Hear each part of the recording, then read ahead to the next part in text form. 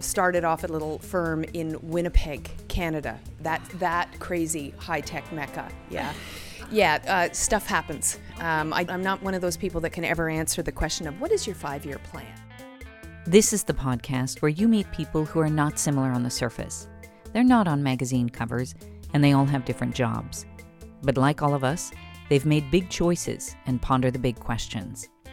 Learn what makes them tick and what we all share as fellow human beings. This is Get to Know an Average Joe.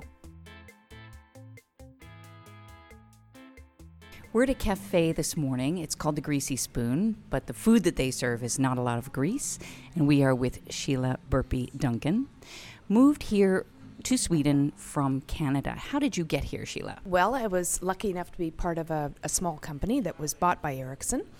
And through that process, saw that my dream job came open in Sweden. And the dream job was what? It was head of external communications for the business unit networks at the time. So I applied for it and was lucky enough to earn it. And with that, there was a requirement to move to Sweden. So here you are. And the first thing you have to do, I guess, with Swedes is explain the names Burpee Duncan. How do you do that? Actually, I've never had to. I've found that Swedes are so incredibly accepting of diversity that it is not even an issue. Rather, the corollary was getting used to many different ways to spell Andersen and just sort of sorting out the fact that there's 15 of the same folks on the email. I think the challenge was more on my side.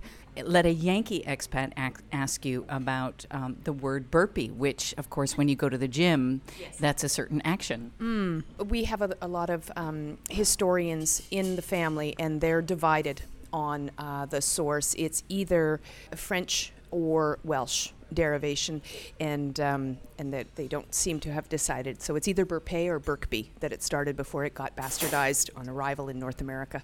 And little Sheila was one of, I just learned this morning, was it 8 kids? Yes, 8 kids. A sister, the eldest, 6 boys above me, and then I was the baby. And what is that like, growing up as a bookend with so many boys in the middle? It's a little bit like being raised in a pack of wolves.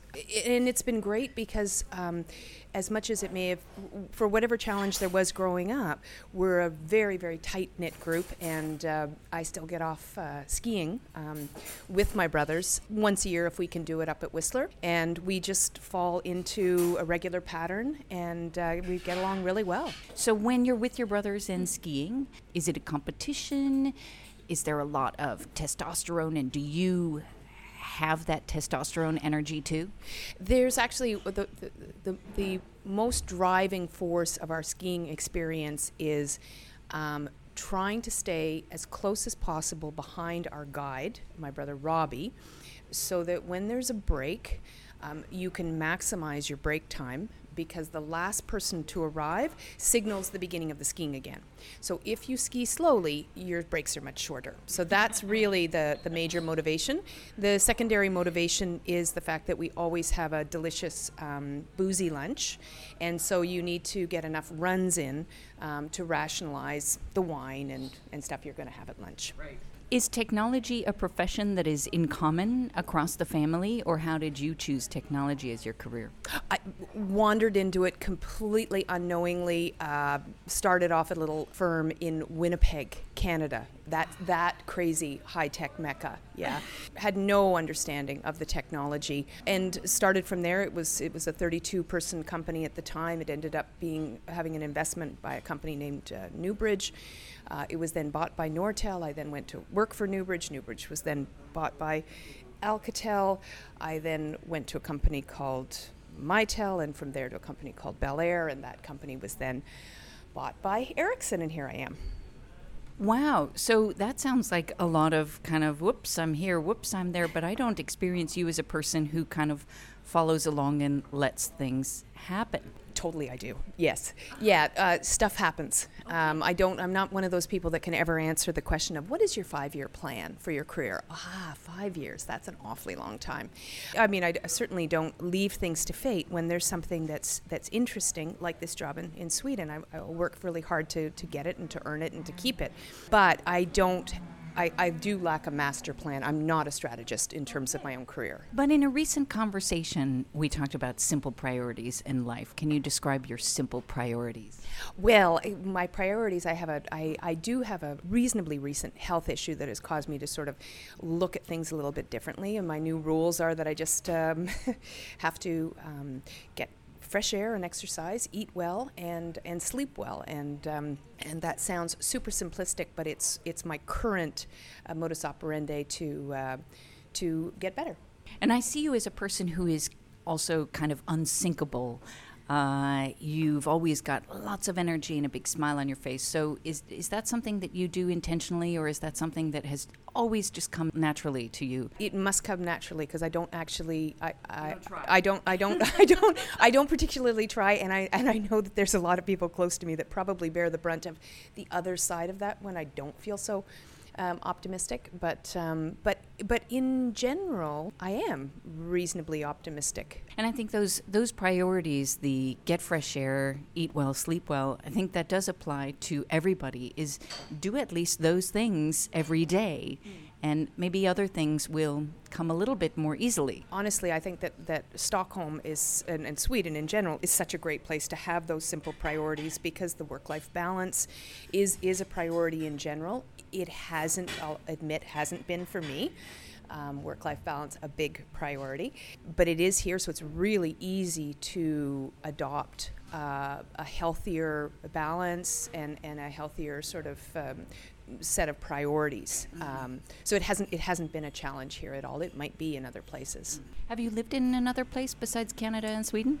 No, unless you consider Winnipeg to be another place. But no, just Canada. It's almost the end of the earth, isn't it? It's the center of the universe, actually. Yeah. What are the elements that you put into the best kind of day? It could be any day of the season, any day of the week.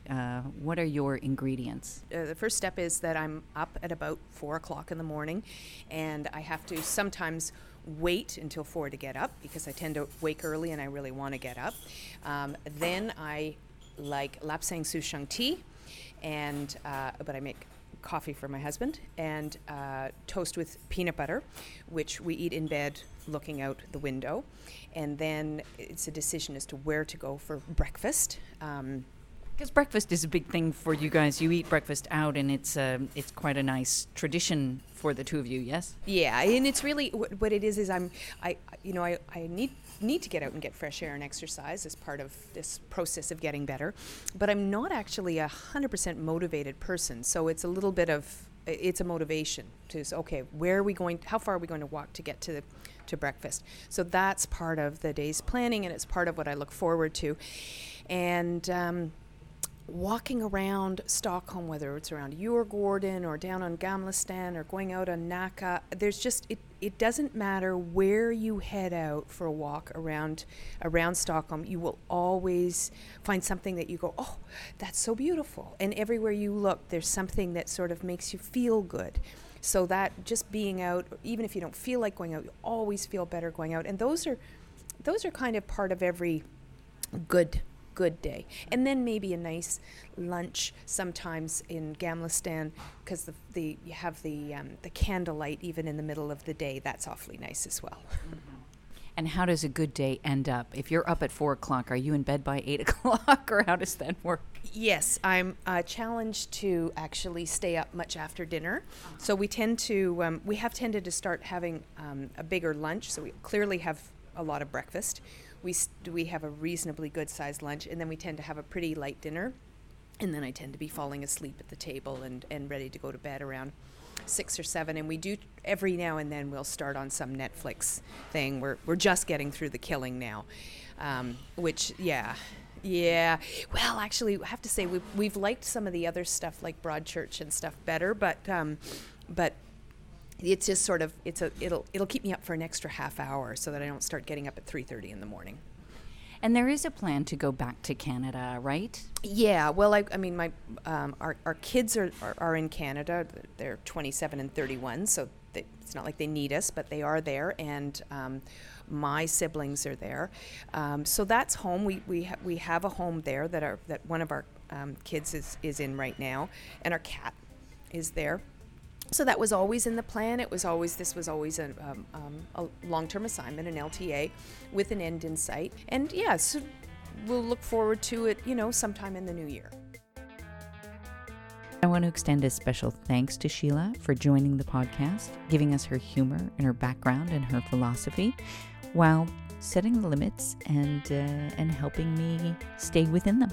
Next week's guest is all out there, a performer and an artist from a young age, and now it's time for her to think about retirement, not before changing the arts scene in her current hometown. There are reasons to have dancers in your community. There are no words. And that's what I love about it. You talk with your body, and people understand you if you're good. That is next time on Get to Know an Average Joe. Thank you for listening. Let me know at Dodiacs what you think. And now, if you'll excuse me,